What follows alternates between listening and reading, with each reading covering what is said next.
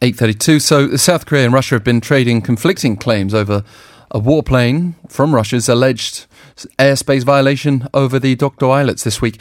And the National Defense Ministry held a working level meeting with their Russian counterpart to discuss the issue yesterday. We have the local newspaper's response to all of this. It does seem like a few issues have collided, with more than a coincidence tying them all together. Jade Lee, good morning. Good morning, Alex. What's the 세계일보's view? Well, the 세계일보 blamed Russia for altering its account to point the finger at South Korea. The Russian government said in an official statement delivered Wednesday that its airplane did not intrude South Korea's airspace and the South Korean fighter jets interfered and threatened the safety of their aircraft. But given that Moscow made a complete about-face within the day, their claims lack credibility. A Russian military officer had admitted the unintended violation, blaming on a technical glitch, according to the president's secretary for public communication, Yoon Do-han. And the South Korean military said it has clear evidence to rebut Russia's claims. Seoul's defense ministry said Russia was distorting the truth, which is that 2 of Russian bombers entered Korea's air defense identification zone without prior notice, and a Russian military jet flew twice into Korea's territorial airspace. And it said South Korean warplanes fired flares and warning shots in accordance with due procedures. Well, the paper was concerned about the incident developing further and perhaps resembling what we're seeing with Japan. Right. The paper expected that Russia will not easily change its stance as it has already denied any violation through a public statement. So what we should do now is to use military working level talks and diplomatic efforts to pressure Russia to acknowledge and apologize for the airspace intrusion.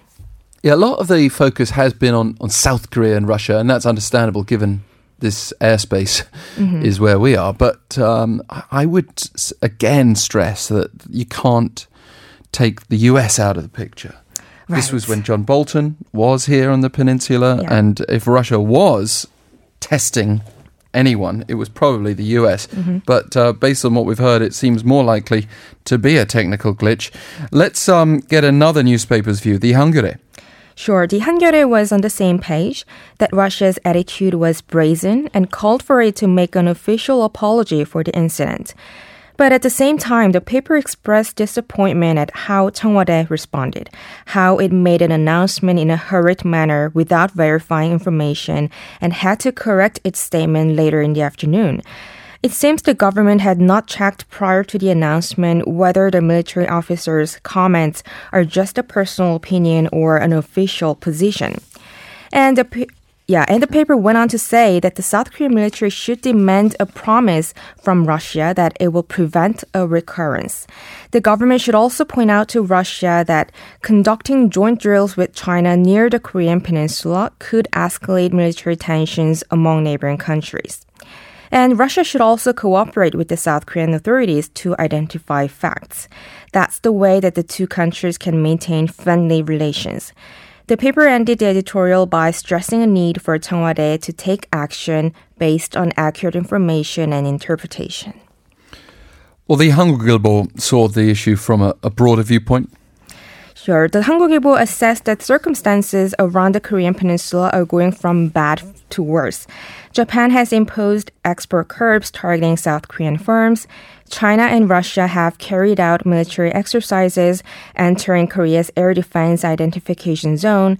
And North Korea may have rejected South Korea's assistance to donate rice, citing U.S.-South Korea joint exercises. The paper said it is Japan that sparked the current turmoil in Northeast Asia. Japan's Abe government has initiated trade restrictions, which are seen as an economic retaliation for the South Korean top court's ruling against Japanese companies involved in wartime forced labor. And Japan's senior officials also mentioned an alleged breach of sanctions by South Korea without any grounds, undercutting the foundation of three-way security cooperation between the U.S., South Korea, and Japan. China and Russia's latest security provocation seems to be intended to drive a wedge among the three countries at this time that the two allies, South Korea and Japan, are engaged in historical and trade disputes. And the paper demanded the government should resolve issues with China and Russia through diplomatic efforts. Right. The paper raised concerns that amid intensifying frictions with Japan, worsening ties with China, Russia, and North Korea would only inflate risks on the Korean peninsula. So the government should utilize its diplomatic power to strengthen cooperation with other countries, to manage the inter-Korean relationship, and to stop bilateral ties with Beijing and Moscow from getting worse. Yes, we've heard a range of views already, but of course we shouldn't forget, regardless of how the government handled it here, whether we jumped the gun in making any announcements, this was an intrusion into airspace which could have potentially been very serious. It was also unprecedented, and some of that's reflected by the 동아일보. The 동아일보 said Russia's alleged intrusion of Korea's airspace is not something that can be easily overlooked. China and Russia justified their combined drill carried out above the AC, and Russia's defense ministry explained the drill as their first joint air patrol in the Asia-Pacific region. And there was a report that the two countries are planning to sign an agreement for their joint military exercise and cooperation on military technology. This suggests that in the future, Chinese and Russian military aircraft will frequently enter Korea's air defense identification zone and fly over the EC. And if the EC turns into a stage for their show of force, the Korean peninsula could become a place for a new Cold War confrontation. Yeah, it already feels very much like that, doesn't it? The paper said the seriousness of the situation reminds us of the importance of the South Korea-US alliance. Yes. China and Russia are attempting to enlarge a crack in trilateral cooperation between the US and its two biggest allies in Asia, which was created by recent trade rows. And in the meantime, U.S. National Security Advisor John Bolton met with South Korea's high-ranking officials and agreed to collaborate closely on responding to similar provocations from China and Russia. The paper emphasized that an alliance with the U.S. is our valuable asset that can't be taken lightly, and we shouldn't spare efforts to cooperate with the U.S. and solidify the alliance. Well, Jade Lee, thank you very much. Good to have you with us today. Thank you for having me. Got a couple of messages here that I'd like to get to. We are going to be introducing our traffic and weather in a moment, but App Kid through our app says, "Hi there, it's pouring outside. I hope the monsoon season ends today." Well, I'm afraid that doesn't seem very likely, but it is a reminder to be cautious and even more cautious on the road, as reflected by Summer 0829. It's raining like crazy. Drive safe, everyone, and please don't pass so abruptly on days like today.